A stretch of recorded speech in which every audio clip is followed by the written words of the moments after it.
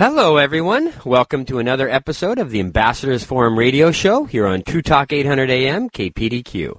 I'm your host, Roy Swart, father of 7, MIT graduate, active engineer in the high-tech industry, and most importantly, bought and paid for bondservant of the Lord Jesus Christ. Our mission here at the Ambassadors Forum is to equip you to be able to answer life's hard questions the same way Jesus did.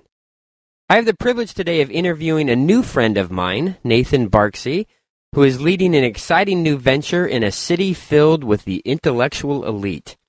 Nathan got his bachelor's degree in economics at Stanford and then his PhD in economics from MIT.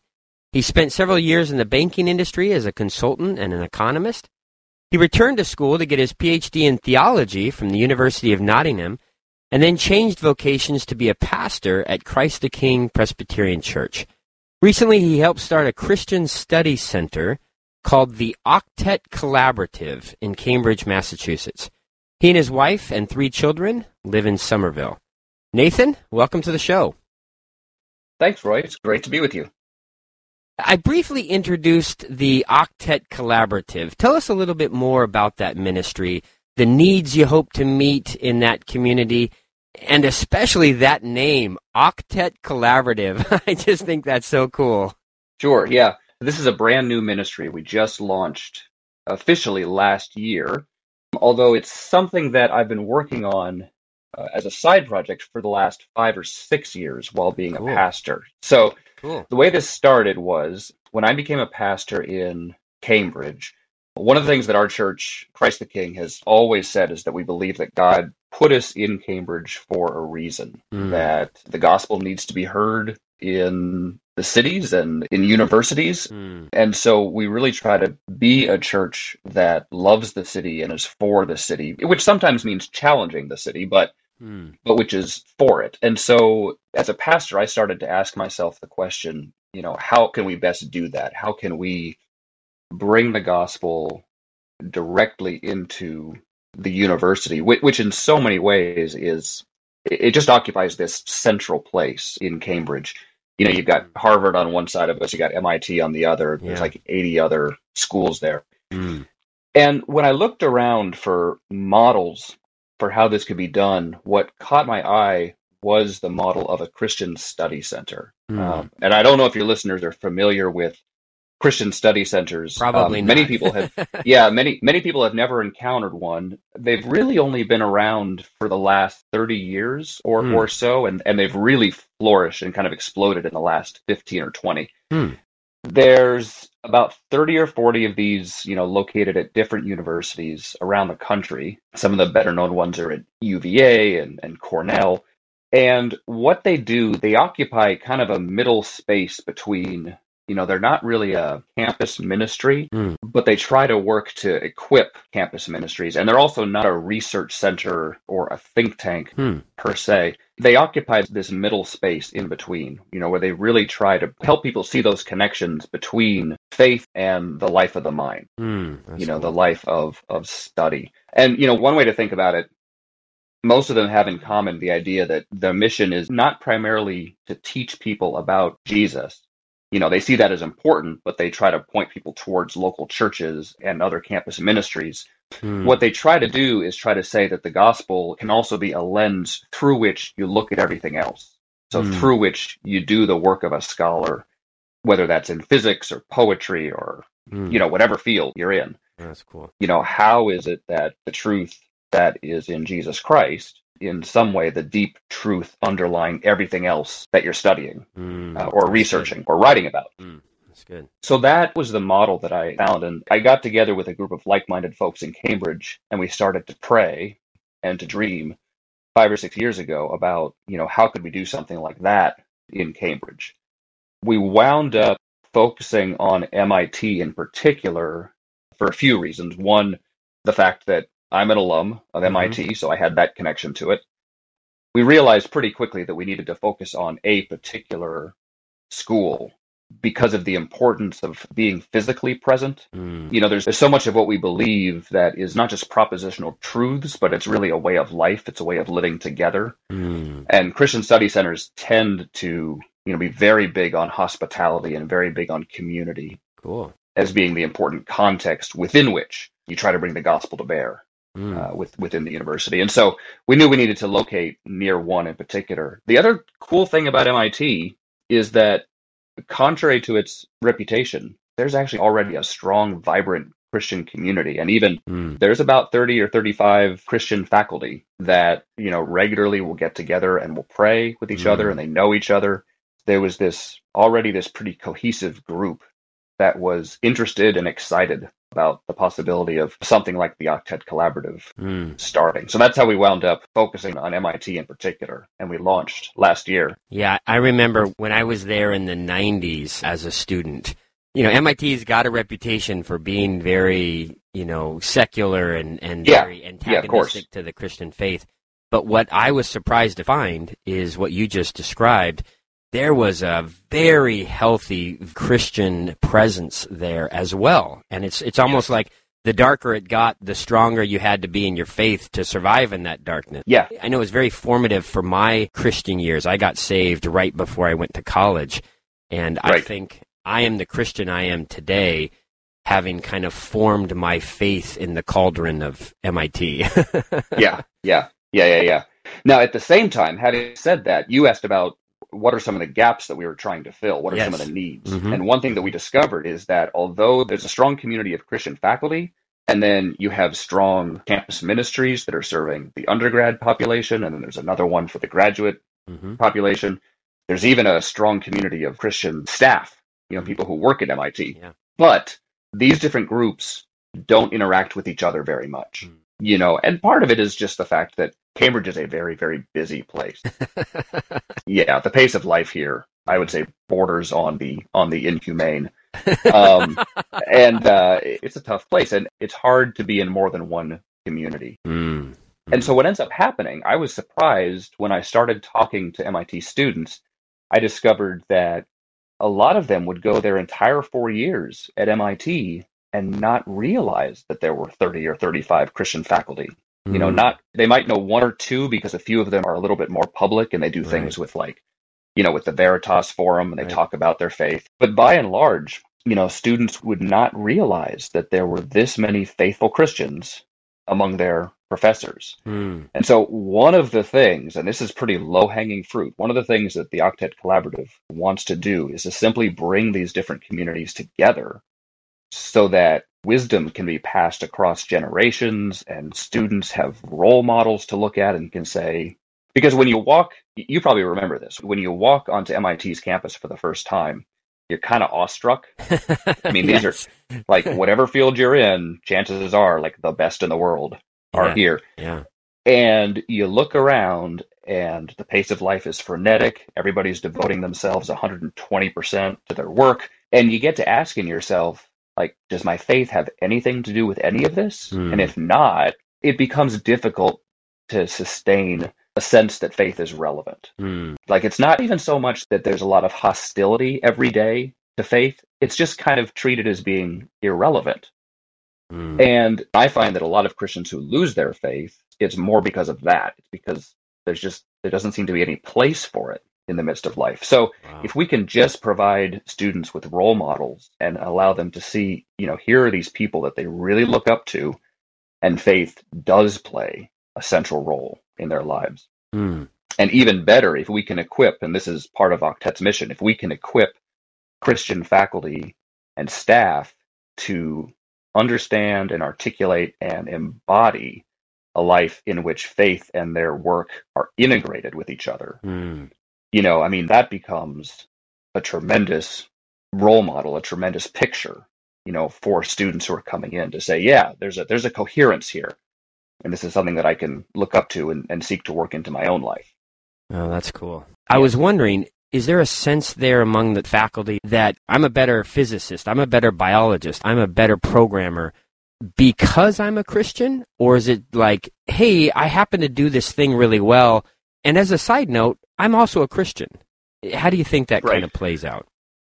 Right. I think you have some of each. Okay. I would say that for the most part, this is another gap that we're trying to help fill. I think for the most part, even the faculty many of them would struggle to articulate exactly how their faith and their work cohere and would even be complementary and would support one another. We do have a few faculty who I think are very articulate about that and who would say, no, it's because I'm a Christian that I ask the kind of questions that I ask. And it's because I'm a Christian that virtues like humility and generosity have found their way into the way that I do my research and the way that I build my working groups or my labs or the way that I mentor students.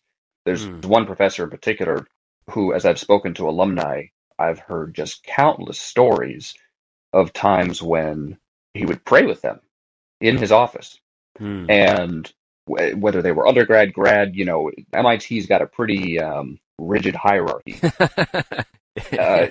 running from professors down to incoming freshmen. And they would just say, none of that mattered in his office. He just treated me like a human being.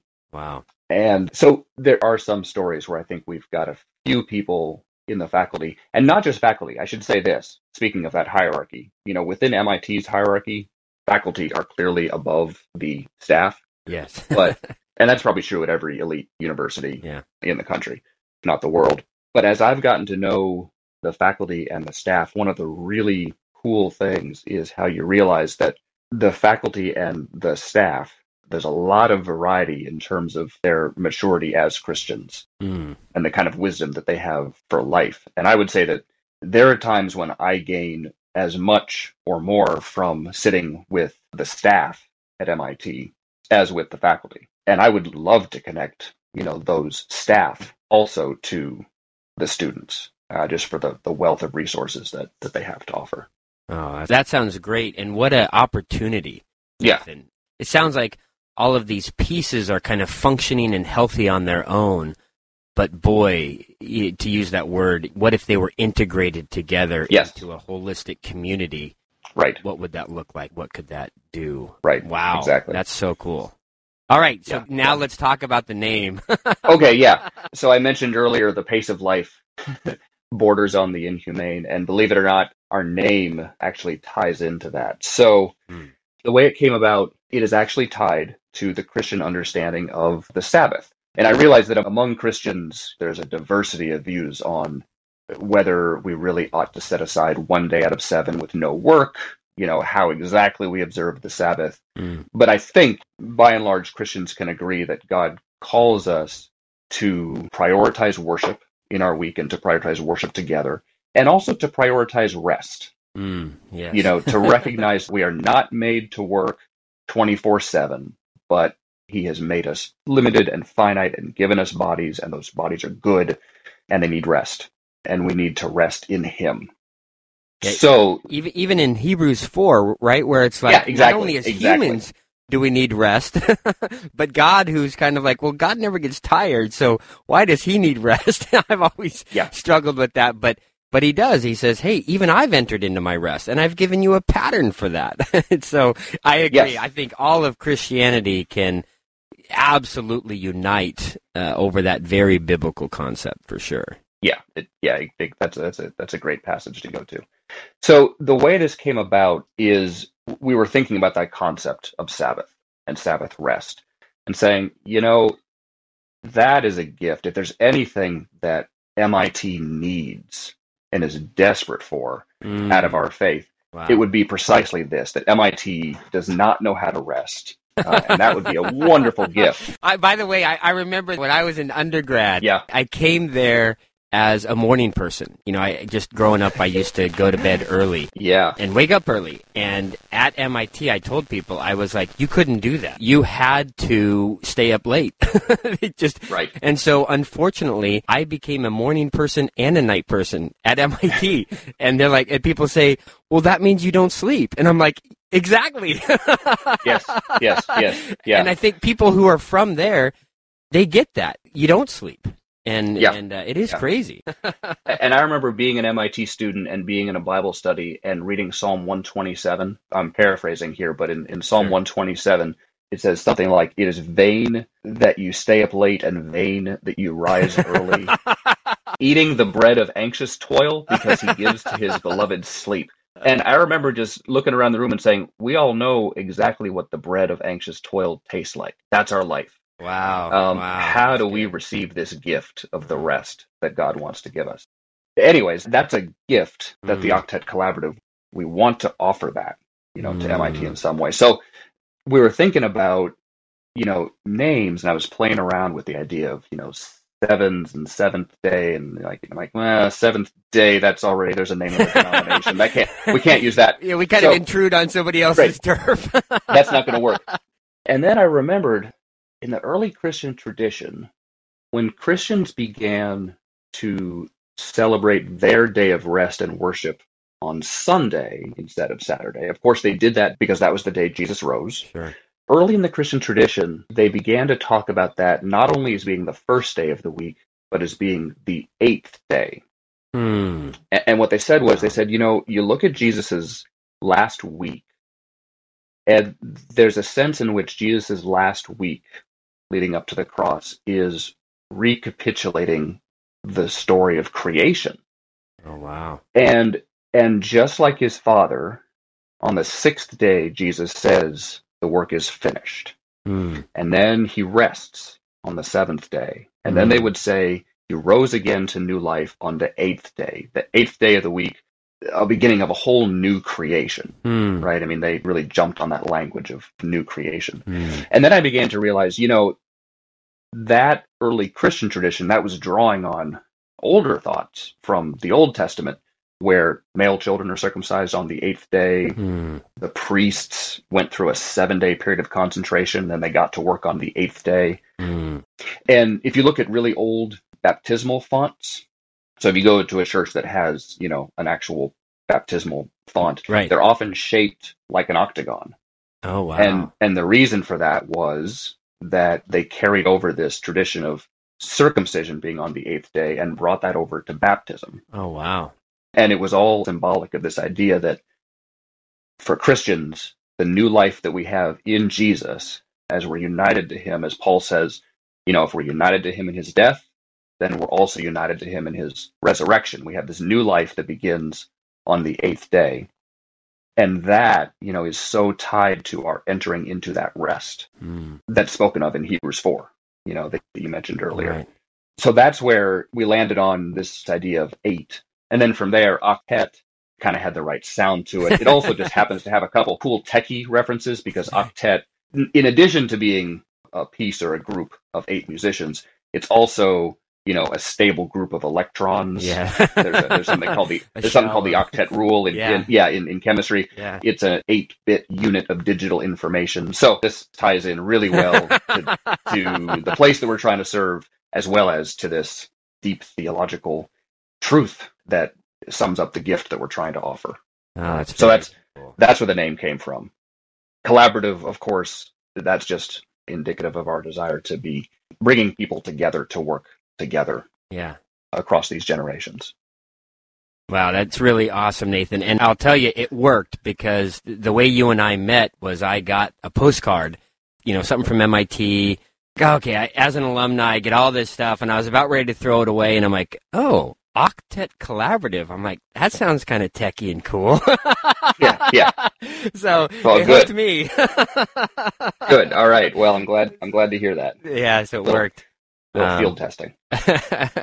Well, I know that the mission of the Octet Collaborative is, as you stated on your website, a community of students, faculty, and staff at MIT dedicated to human flourishing, formed by the historic Christian faith. Yep. In that context, how do you say the Bible defines that human flourishing? Sure. So we chose those words very carefully as a way of expressing, again, we look at the university and we say, we are for the university, we are a friend with whom we sometimes have deep disagreements. I think Os Guinness was the first one to say that. But that's the way we regard it. And so on the one hand, human flourishing, those are words that get used in a secular context. MIT itself will readily say human flourishing is at the center of our mission. And their way of going about that is to generate and to disseminate knowledge and innovation and technology around the world. And we'll say, we are for that. We think that the Christian faith, that which is also in our mission statement, we think the Christian faith can make MIT better at its own mission because the Christian faith gives a robust understanding of what a human being is in a way that a secular context doesn't. I mean, a secular, science, for all of its power to understand the world and to develop technologies and to improve the quality of life, we have no quibble with any of that. Right. But science on its own doesn't tell you what human beings are for. Wow. And what that means is that science by itself doesn't tell you when a particular technology, may overshoot the goal of improving the quality of life and verge into potential dehumanization. I'm thinking here of questions that MIT itself is asking, like, how should we use advances in genetic engineering? Wow. Should we be concerned about the impact of artificial intelligence on the labor market? MIT itself set up a task force to ask that question. So they're recognizing the importance of these questions. They're recognizing that they have ethical implications that we need to be careful about. But we think that the Christian faith is uniquely positioned to come in and to help answer those questions in robust and life-giving ways, and ultimately in ways that connect human beings to their creator. Wow. Which for us, the real definition of human flourishing is that human beings would be connected in an intimate and saving relationship to the God who made them and who died for them. Wow. The way that we define human flourishing according to the Christian faith, it's intended to say there are ways that we can make common cause with the Institute, and then there are ways that we would add in a challenge or a way of thinking about what humanity is for that might challenge some of what MIT would do otherwise. What a beautiful picture, Nathan, of Christian ministry.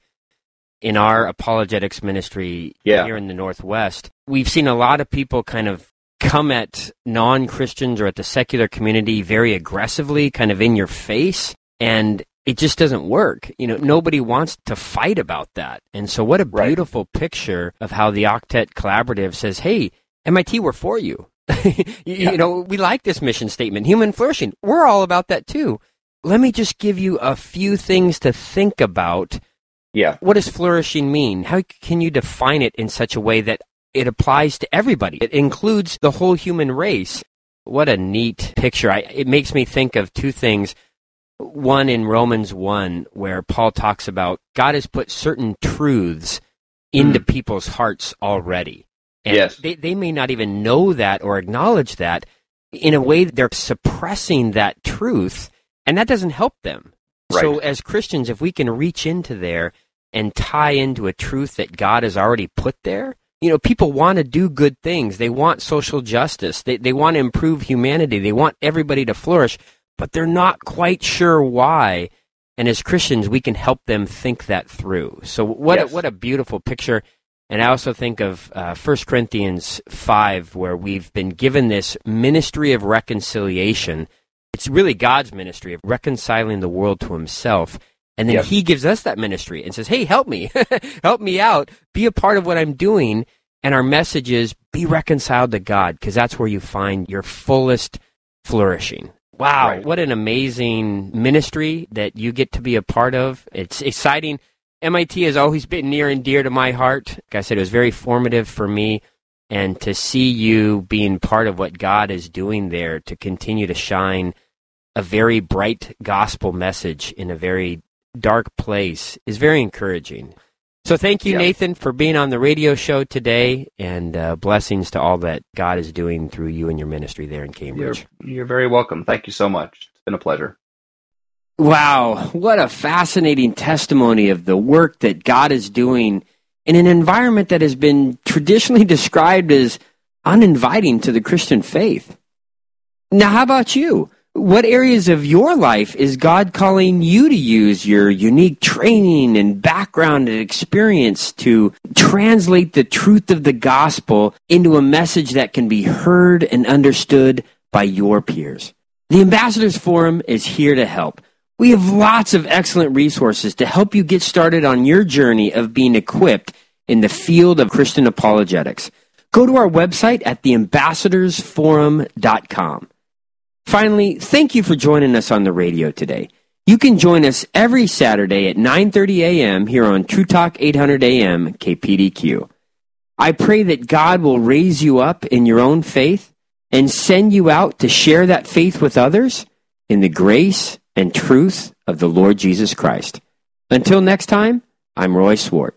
May the Lord bless you and keep you.